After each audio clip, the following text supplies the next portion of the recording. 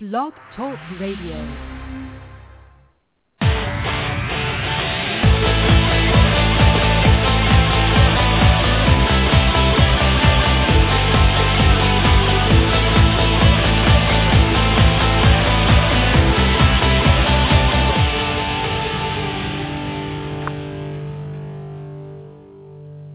What is up, everybody? Thank you guys for tuning in to the second edition of the James Cullity Show.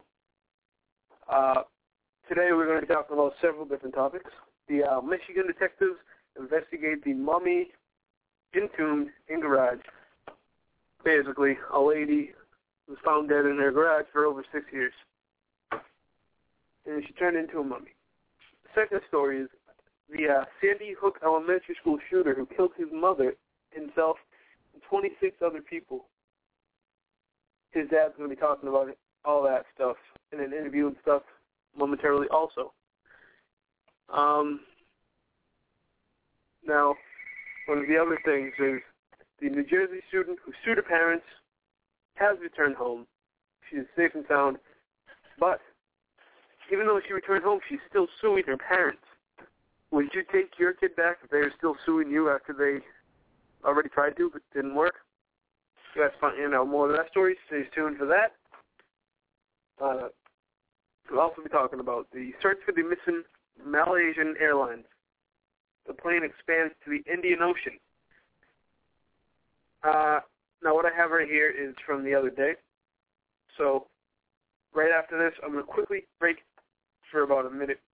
I'm going to print out another piece of paper that I can talk to you guys about, and then we'll be all set. The U.S. troops unloaded over 100 bullets into Osama bin Laden's dead body. That is, it's not a rumor. It's the full-out actual truth. Shot Osama bin Laden when we caught him back in 2011. Over 100 bullets, over 100 times. We just kept on shooting him to make sure he was completely dead. So for all you guys hear rumors saying that Osama bin Laden did not die, I'm pretty sure you could not take 100 shots, gunshots to your body and still be alive. So with that case, he's definitely dead. I know this is quick, but I'm going to go to a quick break so I can print up another thing about the Malaysian Airlines because some interesting stuff has come up. Stay tuned.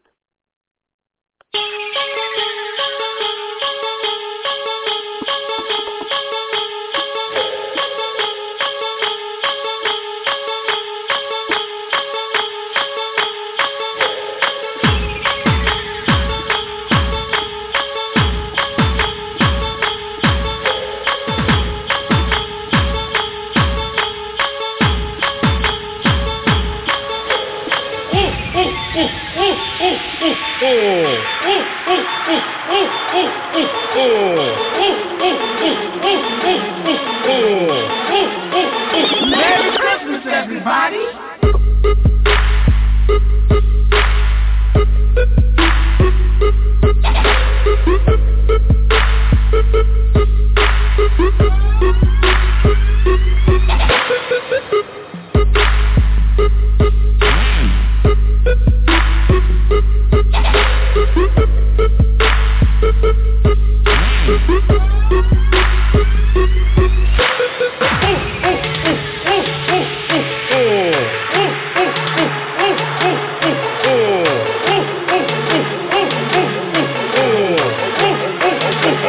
You've been a good little boy.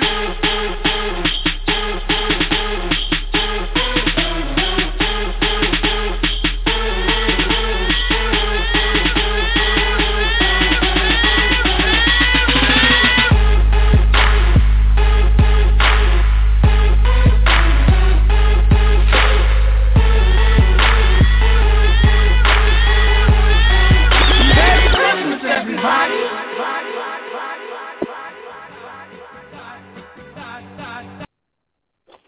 All right, thank you guys all, and I am back. First off, I'm going to start off with the Malaysian Airlines, my bad. Now, as you guys know, this has been taking place for well over a week. It was a week from this past Sunday. So I'm going to find the exact date right now for you guys.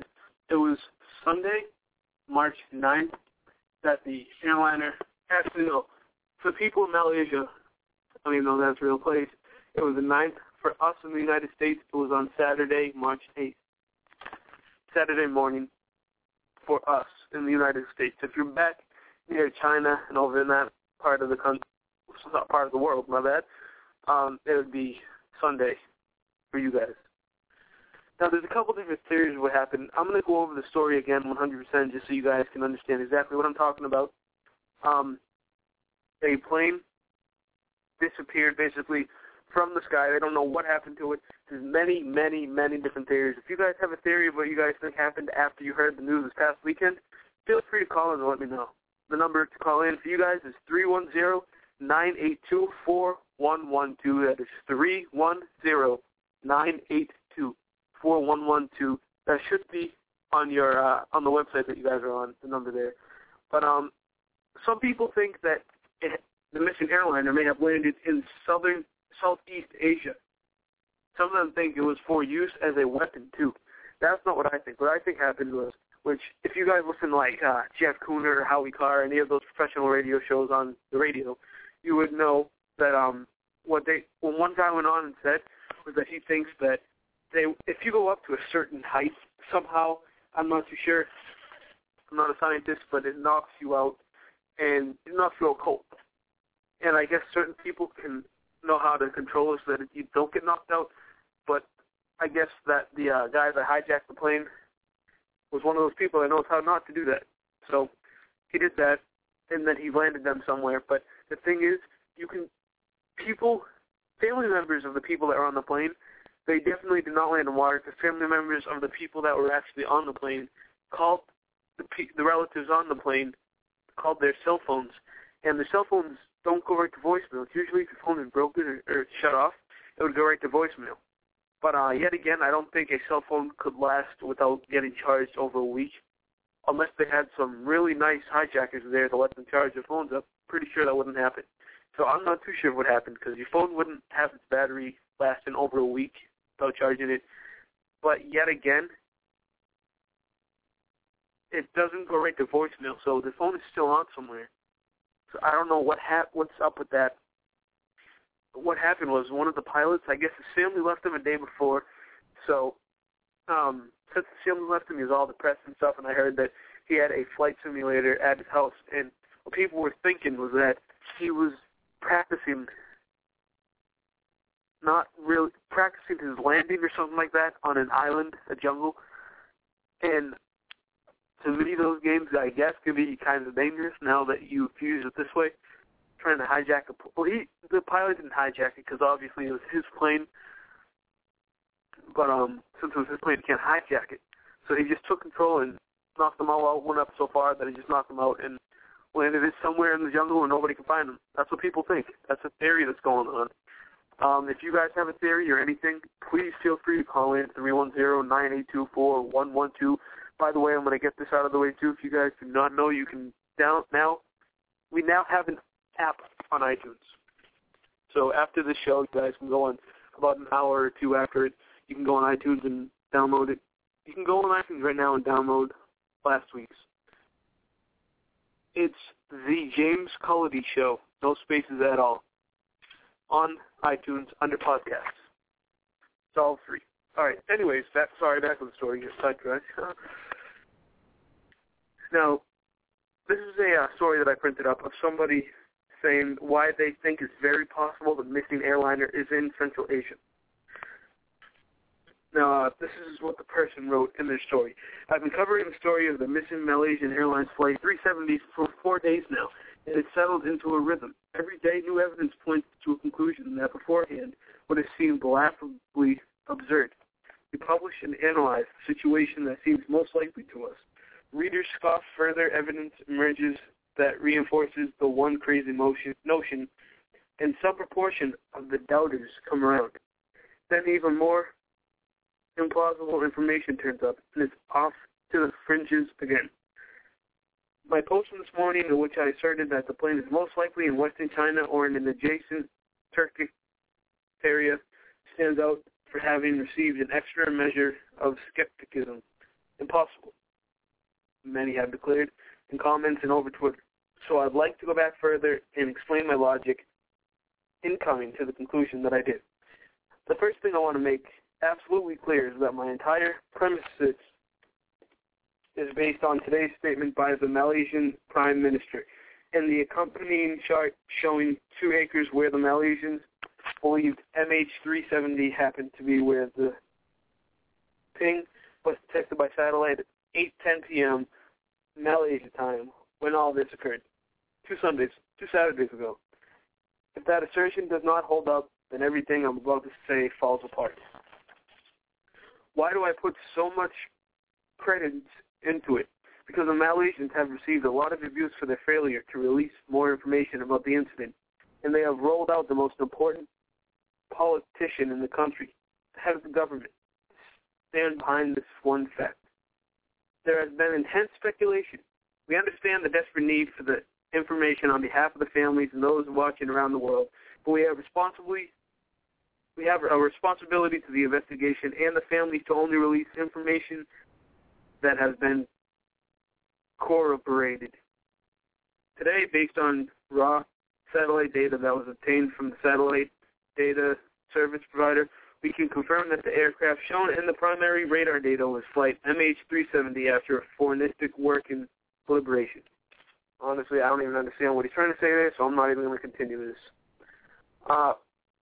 Now, that's basically people's thoughts and opinions of what happened. We got a caller, so I'm going to let this caller come on. Share your opinions. You're on, caller. Hello? Hello? Okay, well, that caller sounds like they're having some technical difficulties or does not know that they're live. So, I'm going to try one more time right here.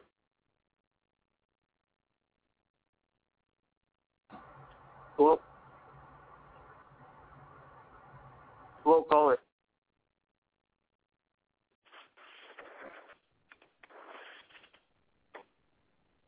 All right, well, I'm going to go back to them. Oh, they hung up. Okay. So, I'm kind of sick right now, too, by the way. That's why I keep on coughing. Now, the next story is how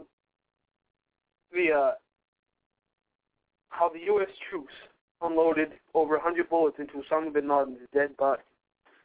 Now, as you guys know, the rumor that's gone around that, oh, Osama bin Laden, he's still alive and he's still around here trying to get us or whatever. That's not true. Osama bin Laden was the mastermind behind the 9/11 attack. You guys should know that. And, yes, I'm going to pause right there for 1 second before I get too far because a caller called back in. Hello? Caller? Hello. All right, so I'm going to continue this. I'm getting all this stuff mixed up, so the U.S. troops unloaded over 100 bullets into Osama bin Laden's dead body. Now, basically, when we killed Osama bin Laden, they wanted to make sure he was definitely dead, especially causing, I think it was over 200 deaths in the 9/11.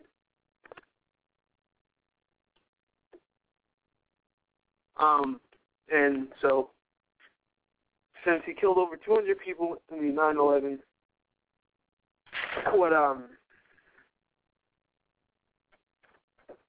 since he killed over 200 people in the 9/11, we thought it was right to give him over 100 bullets into his body after he was, first we gave him one shot, he was dead, then we gave him another 100. And that's why nobody's ever seen his dead body. After that, we just dumped him right into the water. And nobody's ever seen him again after that. Honestly, now that I think of it, that's really creepy. So, but you know what? He killed us. That's what he gets back. That's his payback. Now, initial reports claim 2 shots were fired to kill him. So 2 shots were fired to get him to actually die.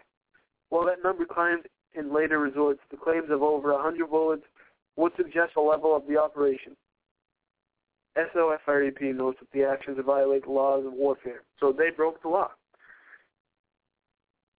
Now, the laws that they broke.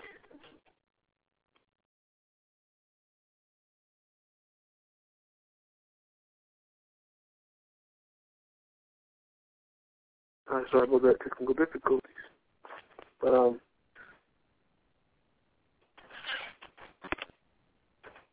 so since he killed all of us, we got his payback by getting over 100 bullets shot into him. And that, yeah, like what I said, that was pretty much the payback that he deserves. Let's see what else it says here. Now, people say they've seen pictures of it. They cannot release pictures. Whoever, even though there are soldiers, they cannot release that. They cannot let that go. They would probably, I would say, end up getting arrested. Even though there are soldiers and they did do that for America, they would still end up getting arrested. There was an interview with one of the soldiers who did that, and it was on TV. I'm not 100% sure which TV show it was. It was some talk show. And, yeah, so if you guys have anything to say about some of it, not call in 310-982-4112. On to the next one. The New Jersey student who sued her parents returns home. Now, if you guys are parents, I'm still in high school. So obviously I'm not a parent. If I was, that would be pretty messed up. But for all you parents out there, if you guys are listening, the New Jersey teenage girl who's still in high school sued her parents for because she didn't like their rules and stuff, so she left the house, and they won't pay for her college because she left and she went with her friend, and her friend who she moved into with her friend's dad happens to be a lawyer, so he's helping her sue her parents because she doesn't like their rules and stuff, and she needs help for college. She needs money for college, and I agree with the parents. If I was her parent, I wouldn't pay for her college or anything. And so that's what she's suing them for, because they won't pay for her college, and she needs college funds. And then the girl, her friend's parents, are obviously not going to pay for her college funds. They're going to pay for her friend's college funds, who were their daughter. And so I talked about that last week.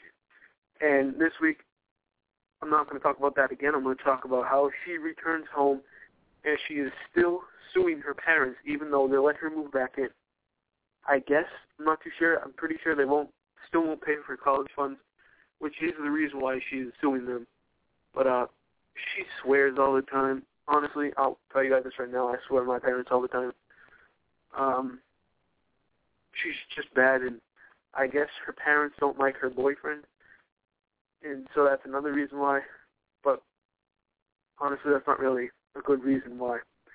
So a high school senior who's filed suit against her mother and her father for financial support in college tuition has returned to her home in Lincoln Park, New Jersey. The attorneys for her parents said Wednesday Rachel Canning, who is the girl, has returned home and reunited with her parents and siblings. Her return home is not a contingent on any financial and or her other siblings' considerations, said the statement from the law firm Snyder and Sarno. The lawsuit has not officially been dropped, but Angelo Sarno, who is representing Rachel's parents, Sean and Elizabeth, said that the family conflict has been resolved. So, obviously, after hearing that statement, they're not arguing or anything like that anymore, but she has not taken the lawsuit off. She hasn't dropped the lawsuit off the parents yet. Rachel Canning, 18, alleged in a lawsuit that her parents would be forced out of their home and that she was unable to support herself financially.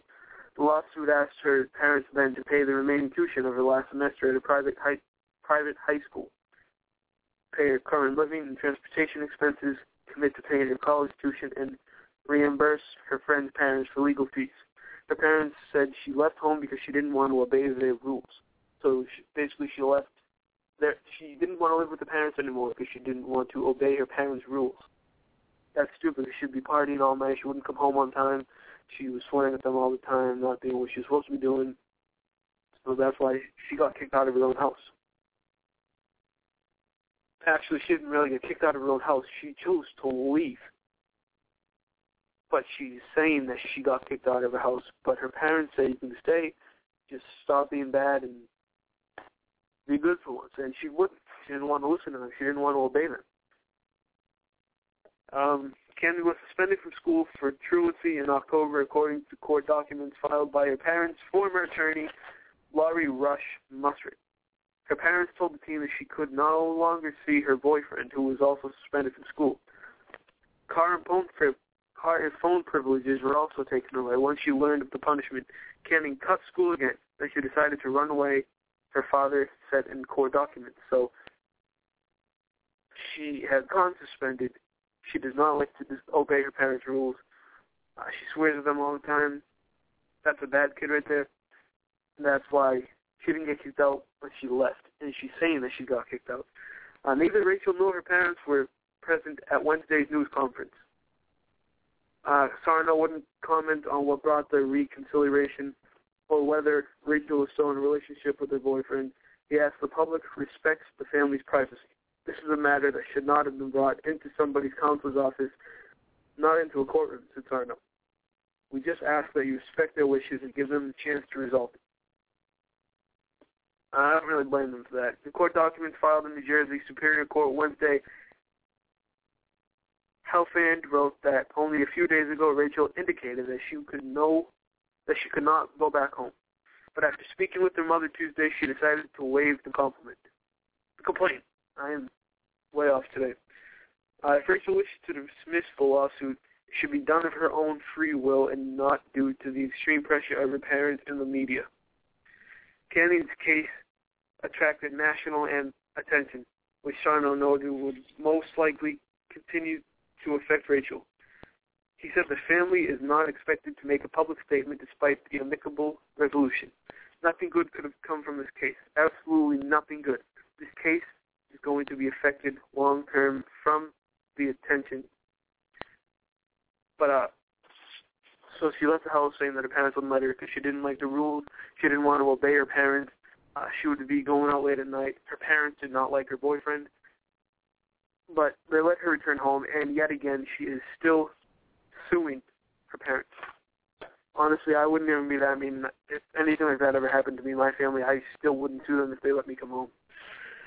Now, the Adam Lanza case, the Sandy Hook Elementary School shooter who killed his mother, himself, and 26 other people in 2012, his dad left his first public remarks on the tragedy. With hindsight, I know this is what Adam's dad said. This is Adam Lanza is the Newtown shooter who killed 26 kids, a teacher, and a police officer. Actually, 26 kids, a couple policemen, a couple teachers, and a police officer, and his mom and himself. This is what his dad had to say about it. With hindsight, I know Adam would have killed me in a heartbeat if he'd had the chance. I don't question that for a minute. Peter Lanza tells the New Yorker, in a profile published Sunday. Lanza, nodding that 20-year-old Adam had shot his mother Nancy 4 times. Says he believes that was one for each of us. One for Nancy, one for him, one for Ryan, his brother, and one for me. Ryan is Peter's other son, who is older than Adam, so it was Adam's older brother. Now, this picture here, the kid looks crazy. I mean, really crazy, too. I thought I'd kind of go a little bit faster. We only have 5 minutes left. Please, if you guys want to call in and talk about anything, now is the time to do it. 310-982-4112. The author of the article, Andrew Solomon, writes that Peter Lanza approached him last year at the anniversary of the December 14th shootings, approached him and met him 6 times for long interviews.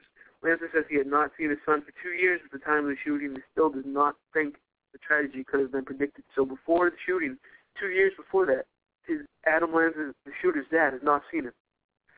At another point, yes, you can't get any more evil. How much do I beat up on myself about the fact that he's my son? Then he answered for himself a lot. Lanza, who has divorced Adam's mother in 2009, says that his son began to change during middle school when he quit playing the saxophone, stopped climbing trees, avoided eye contact, and developed a stiff, lumbering gait. It was crystal clear that something was wrong.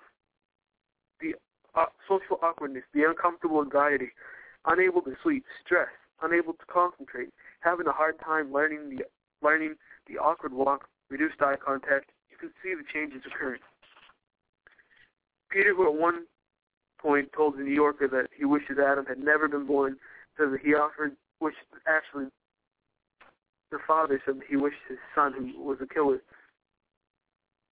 he said he wishes his son was never born. He said that he had offered to meet the families of the victims and that 2 had taken up his offer. So only 2 of the 26 families took up his offer. The timing of the New Yorker interview was not right for at least some residents of Newtown, which is trying to move forward after the 1-year anniversary of the shootings on December 12th. Newtown lawyer Monte Frank says he cringed this morning when he saw news of the interview on TV. Frank is in Pennsylvania, one of 26 cyclists en route of 400 miles from Newtown to Washington to unite communities to make our streets safer and put an end to the gun violence epidemic.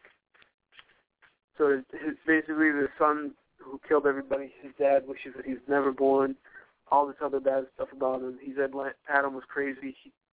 Once he first got up into middle school, that's when he started to go kind of crazy and insane, got into anxiety attacks and all that other stuff, awkward eye contact, the awkward walk, reduced eye contact, having a hard time learning, social awkwardness, uncomfortable anxiety, unable to sleep, stress, unable to concentrate. That all happened once he hit middle school. Now, on his picture, it was a picture taken a little bit before the incident happened. This kid really looks crazy. This kid looks crazy. Now, the very last thing I have to talk about that I have planned here is probably the best news. Not the best news, it's the most interesting news. The Michigan detectives investigate mystery mummy entombed in the garage. Sheriff's detectives say that they believe the mummy of a 49-year-old Pia Davida Fahrenpoff, owner of the Pond and Pack, Michigan house, that her house was a moldy mess of 1614 Savannah Drive. The mystery of Savannah Drive began when the woman's bank account, like her body, dried up. Police in Michigan, I believe, Pia, her body mummified in the tomb of the garage for at least 6 years before a repairman sent by the bank foreclosing on her house made the gruesome discovery Wednesday. So we have less than a minute left. So what happened here was that the lady whose body they found, she was in there, dead in her garage in a car for over 6 years. Somehow, automatically, her bills are getting paid, so nobody ever thought about it. Somebody came by weekly to mow her lawn, so they never had to worry about that. She didn't have any close family. Actually, she did have some family that lived here in Massachusetts, if you guys live in Massachusetts. And that was probably the closest relative she had, and they never really saw each other. And so, she died over that. She's been left in her car for over 6 years because her bank accounts are getting paid automatically. People are coming by, taking care of the lawn and stuff. Nobody really ever figured to go inside and see her. So, for 6 years, family in Massachusetts never went to see her. So, I'll read the story for you guys next week so you can understand it. I got to go right now. I only have 30 seconds left. Thank you guys for listening. Hope you guys tune in next Monday night at 6:30 p.m. Eastern Time. Same with every other week. Thanks for listening. Peace.